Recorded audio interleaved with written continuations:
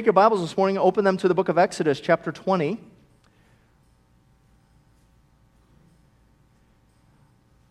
I've heard many reports that Ben did a fabulous job last week, so thanks to him for filling in as we were off last Sunday for our kids' fall break from school. They were off school.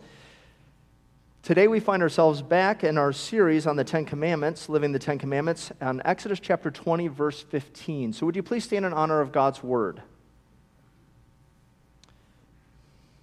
And before I read, would you pray with me the prayer on the screen? Show me your ways, O Lord. Teach me your paths. Guide me in your truth and teach me. For you are God, my Savior, and my hope is in you all day long. Amen. Exodus chapter 20, just verse 15. You shall not steal. Amen. You may be seated.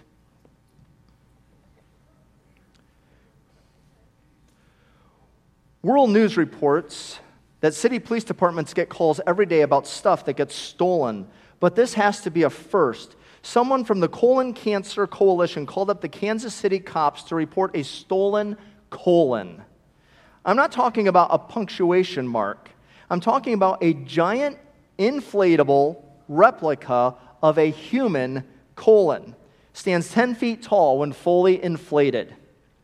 Now, it was deflated at the time and tucked into the back of a truck, but someone pilfered it right out of the pickup truck.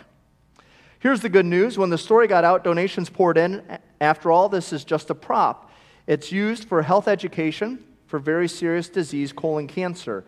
But enough money came in that the coalition could buy 2 replacement colons. And it should be added, they now have 3 because the police, acting on a tip, found the pilfered intestine inside a vacant house. And as the news anchor reported, this was a gut-wrenching story of theft. Today, God wants us to stop stealing. And the fact is, we may be thieves more than we realize. Most of us, I hope, would not steal anything outright, willfully, consciously taking something that belongs to someone else. But what we may discover is that we steal in ways that we're not aware of, taking things that don't rightfully belong to us, and yet we've never stopped to consider that what we have isn't ours.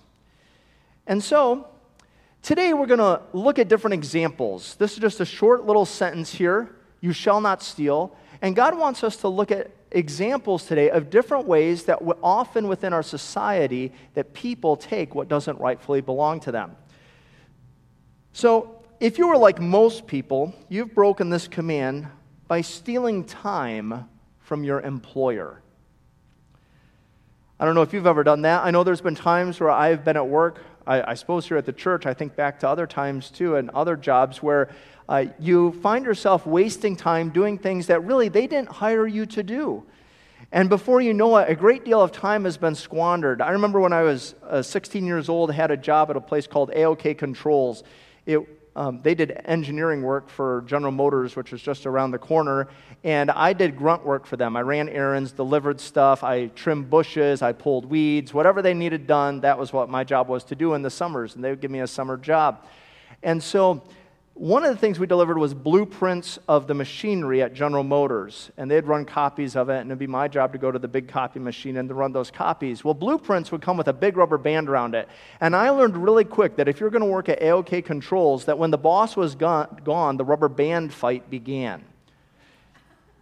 And so I'm not a half-bad rubber band shooter, and you have big rubber bands with blueprints, and sure enough, I'd be sitting there putting it on my thumb, trying to go 5 feet or whatever, and no, these people, when the boss left, the rubber bands came out, and they were shooting them, 30, 40 feet across the big open room that was in the building there, and sure enough, you put it this way, and you twist it around the side so that there's actually more tension on one side of the rubber band than the other side of the rubber band, and then you let it go, and it zings across the room. And I remember one time, they started a rubber band fight. An hour and 10 minutes later, the rubber band war ended. I don't know that we were paid to do that. In fact, I'm pretty sure we weren't paid to do that. And we stole time. Now, I do think there's time. Every job should have some time for interaction. Every job should have some time for fun, and realize that it's part of a good workplace environment to allow employees to interact and to have fun together.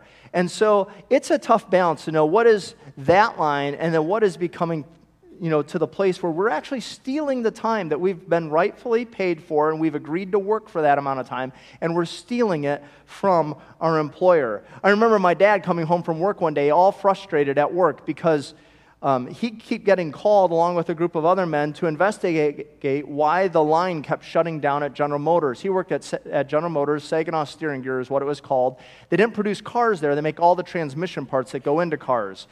And the line on some of the parts would shut down, and they'd go out and investigate and try to figure out what is going on, why does this line keep shutting down? And nobody could figure out what was wrong with it.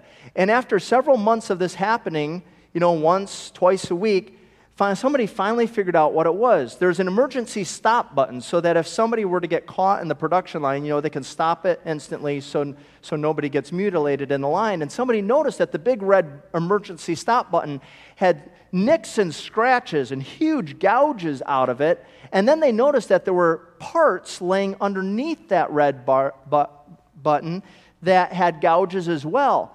And finally, somebody put two and two together.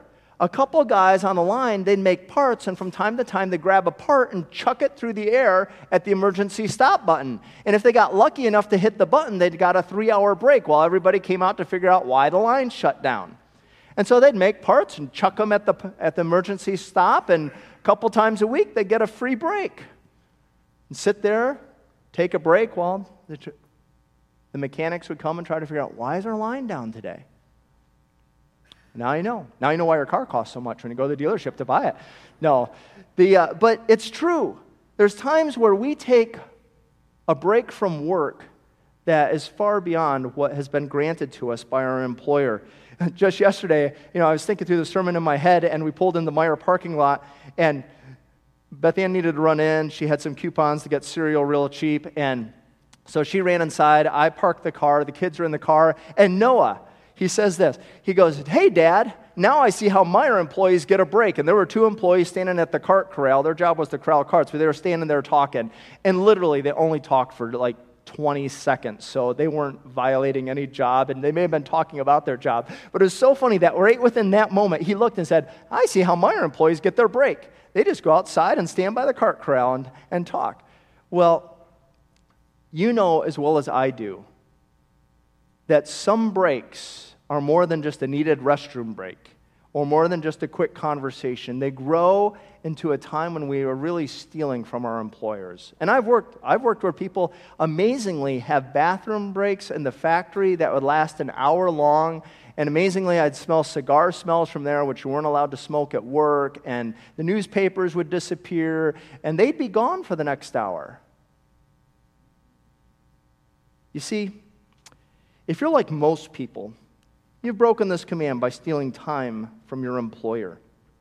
If you're like most people, you've broken this command by keeping work resources for personal use. Now, the most obvious is that people in department stores and big box stores may steal stuff and shoplift from the employer. And most shoplifting occurs not from consumers. Most shoplifting occurs from employees. And it might surprise you to learn how much is stolen here in America every year. $50 billion worth of merchandise is stolen off the shelves of American stores every single year by employees. $50 billion. In fact, 7% of businesses' annual revenue is lost due to theft. The percent of employees who have stolen at least once from their employer, now, I'll let you guess at this. How many employees who have stolen from their employer, do you think it's 25, 50, 75, or 100%? We'll keep it in quarters there. So how many of you think 25% of employees have stolen something from their employer? A couple of you. How many think 50% of employees have stolen something from their employer? How many of you 75% have stolen from their employer? And how many 100% have stolen from their employer? Statistically, 75% of American employees have stolen something from their employer. 75% of those who have stolen twice from their employer 37.5% have stolen twice. The percent of all business bankruptcies caused by employee theft, 33% of all American bankruptcies would be averted if nobody was stealing the merchandise. 33%, they say. That's amazing. The average time it takes to detect fraud within a business, 2 years. I remember I had a job once when I worked in Mississippi in the copy room. I worked with Stephanie, and she was on the phone one day, and we probably didn't have work to do at that point, so we were allowed to just sit there. And she's sitting talking to a friend on the phone, and you can just overhear what's going on in the conversation. She said, "Oh, you got a new job." So where'd you get a job? "Oh, McRae's." McRae's is a big department store in the South, like J.C. Penney, Sears, a little more upscale than that. But she said, "You got a job at McRae's. Which McRae's did you get a job at?" And you could hear her say, "Northfield Mall. Why would you get a job at Northfield Mall? Why didn't you go to the South Side Mall, the Metro Mall?" She said, and then she said this. She said, "They got cameras at the Northfield Mall." Said, "Go get your job at Metro Mall. There's no cameras at McRae's at the Metro Mall." And we knew exactly what that meant. That meant that the clothing and the different articles would be walking out of the store without being paid for. When I worked there in the copy room, and we copied, some days we'd sit on our duffs and not do anything. Other days we'd stand at a copy machine and run copies all day long. So we had a little closet in the back of that room. There were 3 of us that worked in there. We each had our own copy machine, and then in the closet is where we stored all the copy paper. Maybe we had 20 boxes of paper that, and the boxes are filled with paper reams. And one summer, we had a college student who came and worked in there as well. And Jason, he was there for the summer. When time came for him to go back to college, I remember his last day at work. When he said goodbye, he said, "Maybe I'll see you next summer, maybe I won't." We said, "Well, have a good school year." He then walked into that little storage room, grabbed a box of paper, walked out and said, "Well, this should take care of the school year and all the papers I write this year." And out he went and just walked out of Watkins Ludlam Law Firm with an entire box filled with probably 10 reams of paper, thousands of sheets, and out the door he went. Never asked a question. And the truth is, when we have jobs, what our employer pays for belongs to them. It doesn't belong to us, and we should be mindful. Now, I will confess, I got a pen in my pocket this morning. It's a church pen. I got it out of the drawer. I'll make my confession right now. That is next to my bed. I take pens home all the time because I want one in my pocket on Sunday morning, so I grab one in the office, and then I go home at the end of the day, and when I change clothes out of a suit, I always got a pen in my pocket, so I throw it back in the drawer, and I try to remember to bring them back. But I will confess to you, I am sure that there are some church pens that have made it to my house. And pens and pencils disappear fast. I know my wife said at the hospital they must spend a fortune on pens for all the documents that have to get signed and all the pens that disappear there at the hospital. There's small things that happen unintentionally. But the truth is a lot of people walk out with things of value that belong to their employer. And if you're like most people, you've broken this command by keeping work resources for personal use. If you're like most people, you've broken this command by underreporting your income to the government. I can't tell you how many times since the time I was 12 years old, I've had people come up to me and with a wink in their eye say, "You should take this job, you should do this because you'll get paid cash." Wink, wink, as if to say, you don't have to pay taxes on that. Well, wink, wink back, did you know you're supposed to report your cash earnings to the government and pay taxes on them? But the fact is, most of us don't. We steal that money from the government. In fact, if this year everyone would accurately report their income on their taxes, there would be $387 billion more collected by the IRS. Talk about our national debt, you could wipe it out in the matter of several years. I'm sure they would spend it on something else. But $387 billion. And you want to know what? Pastors aren't immune to this one.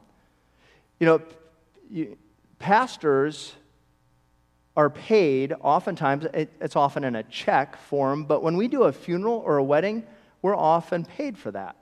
And oftentimes, like if I do a funeral, oftentimes the funeral home will hand me a check for that. And the fact is, I don't get enough checks from a funeral home that they need to report that to the IRS. So that all comes in as cash. So what I have to do throughout the year is I have to keep a report of any income I've made from funerals or weddings. And when I file my taxes, there's a line I fill out for my tax accountant saying how much cash money I made and to pay taxes then on that amount. And the worst part about it is the funeral home or people who pay for a wedding, they don't hold out taxes. So you know that you're getting an extra hit on those, not an extra hit, but it's still all due when tax time comes around on that money. But all of us, if we make cash, legally we're to report that to the government. Now, I'll confess, I don't know where the line is. Like if you're a kid shoveling driveways, I never reported that when I was a kid. If you're my daughter, she decides to go babysit, I've never had her report that. But at some point, we have to say, you know what, I've done a job, I was paid for it. The government may not know about it, but I know that legally before God, I am to report that and to pay honest taxes on that. But if you're like most people, you've broken this command by under-reporting your income to the government. If you're like most people, you've broken this command by enjoying media that you haven't paid for.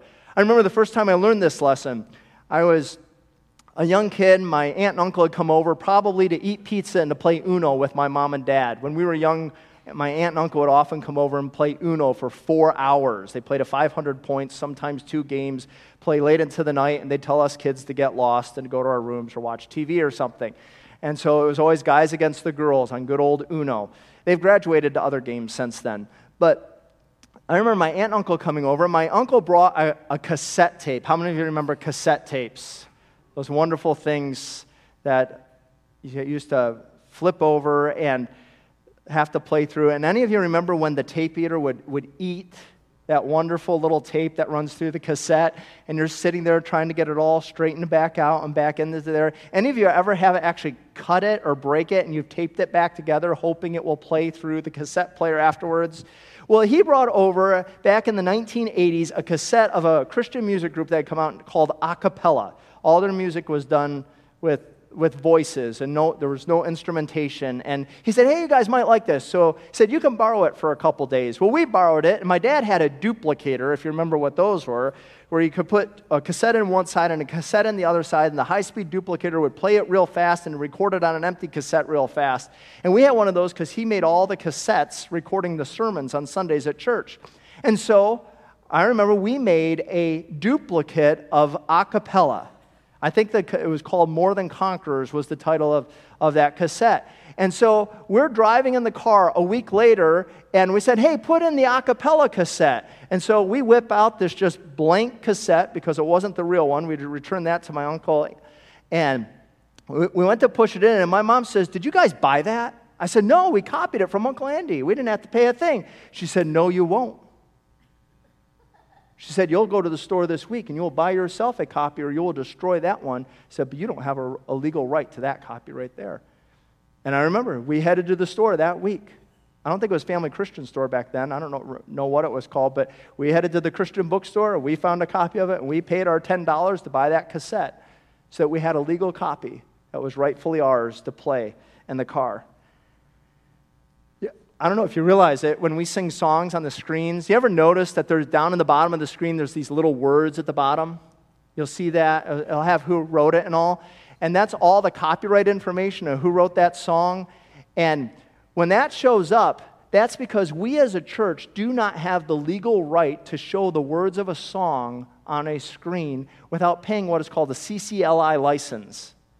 And that CCLI license, we pay for that every year, gives us the legal right to show copyrighted words of a song on a screen, because it is illegal to do that. We were talking about this in staff meeting just a couple weeks ago, what we can and can't do legally here at the church.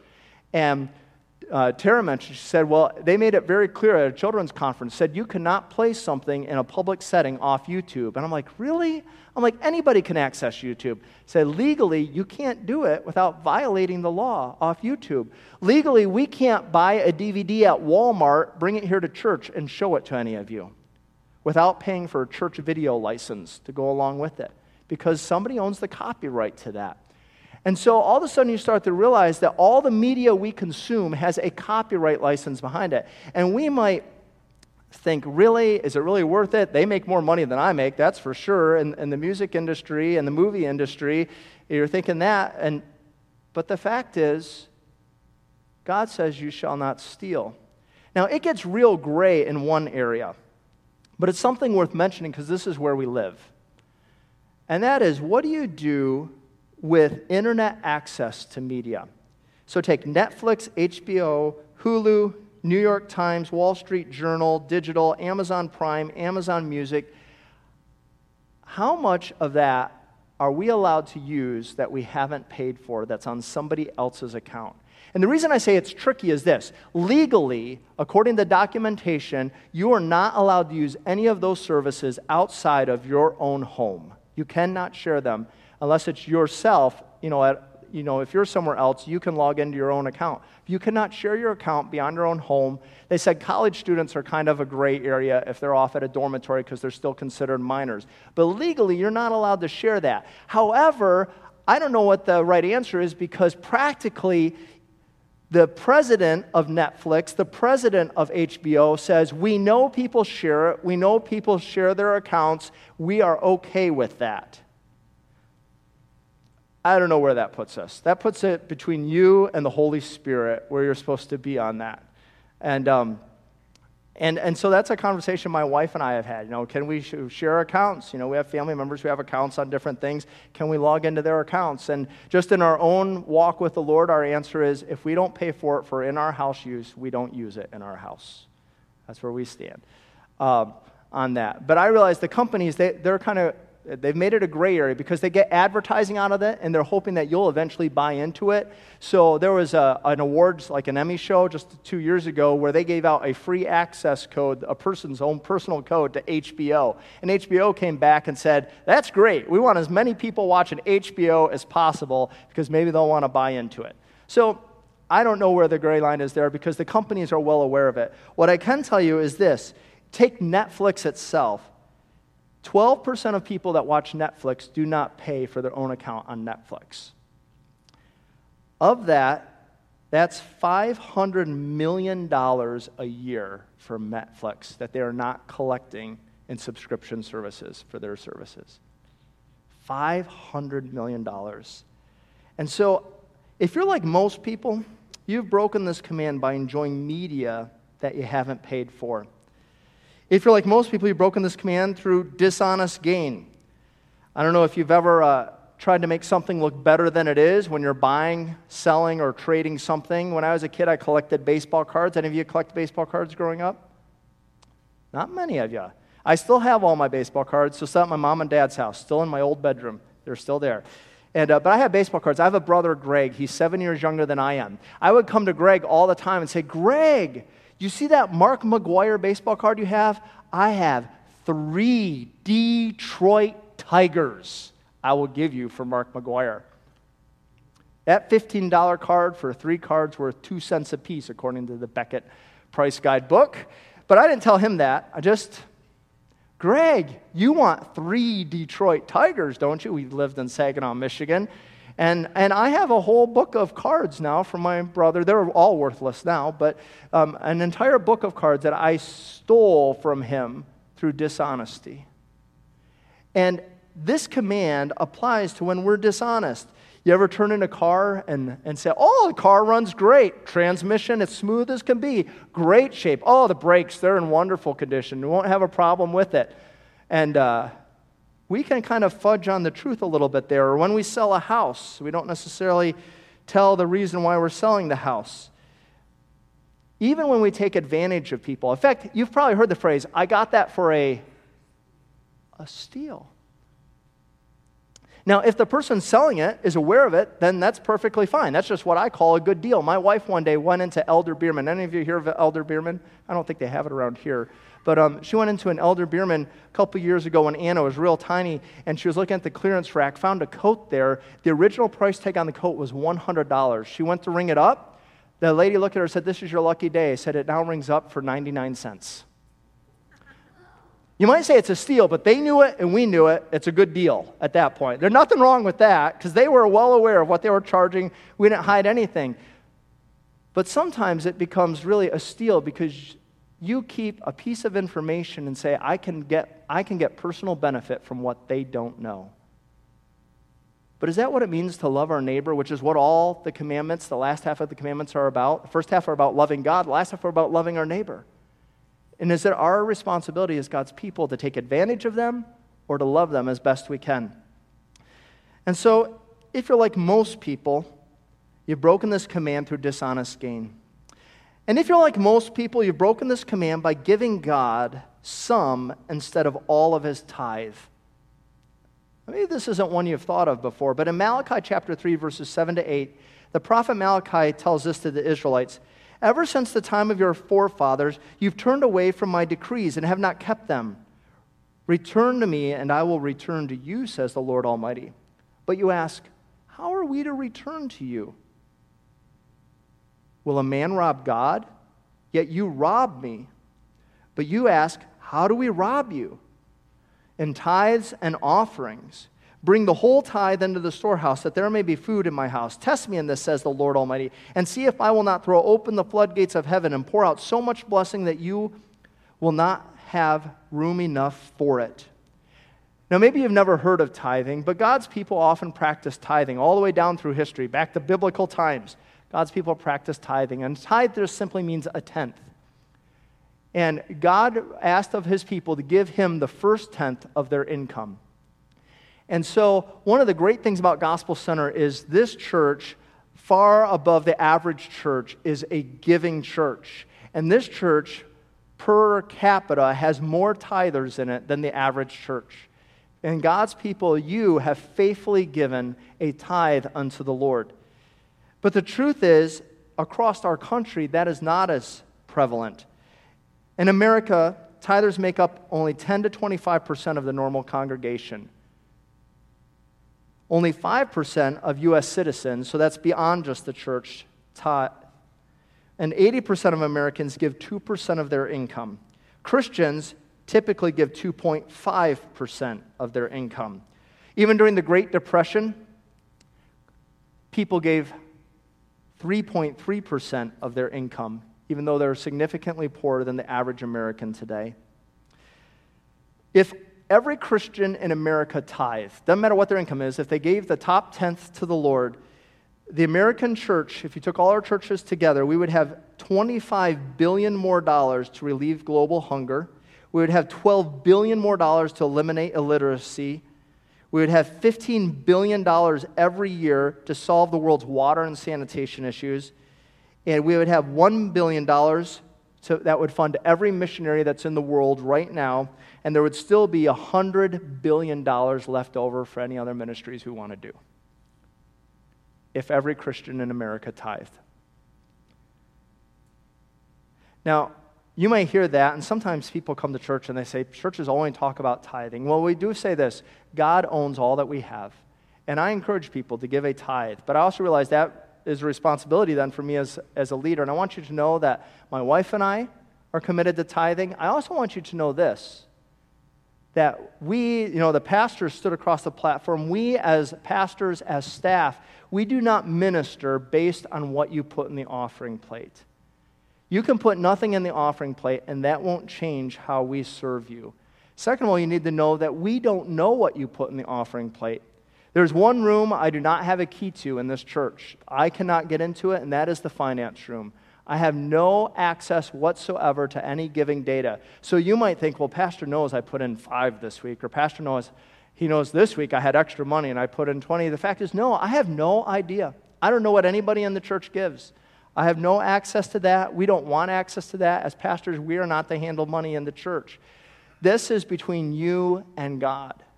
And so we're glad to just be able to serve and to pastor and to minister because God's called us to do that, not based on what you are able or unable to put in an offering plate. But God calls his people, when they're fully surrendered to him, to give him a tithe of their income.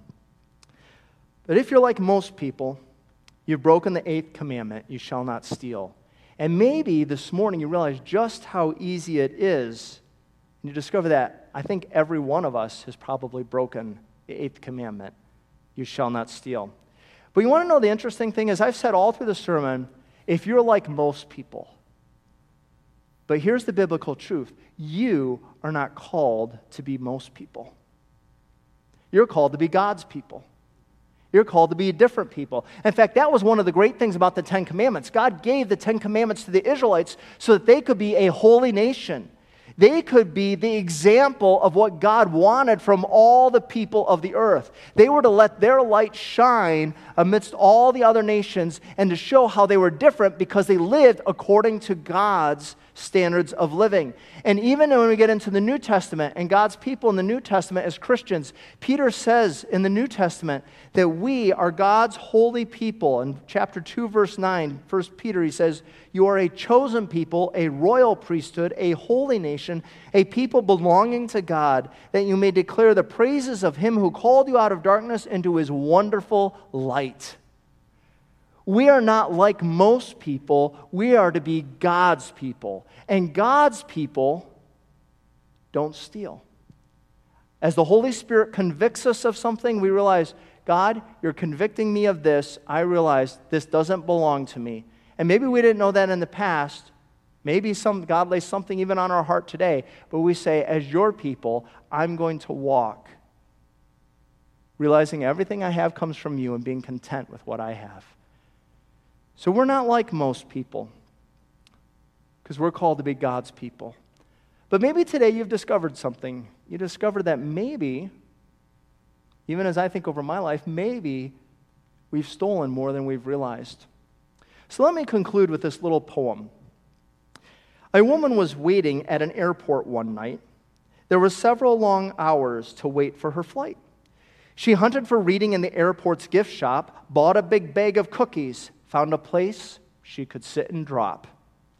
She was engrossed in her book, but she happened to see a man sat beside her, as bold as can be, and grabbed up a cookie from the bag in between, which she tried to ignore and not make a scene. She munched at her cookies and glanced at the clock as the masculine cookie thief diminished her stock. She was getting more irritated as the minutes ticked by, thinking, if I wasn't a lady, I'd blacken his eye. With each cookie she took, he took one or even two. With only one left, she watched what he'd do. With a grin on his face and a nice nervous laugh, he took the last cookie and he broke it in half. He offered her half as he munched on the other. She snatched from him and murmured, "Oh, brother. This guy has some nerve, and he's also quite rude. He never showed even polite gratitude." She had never known when she had been quite so galled. She smiled with relief when her flight it was called.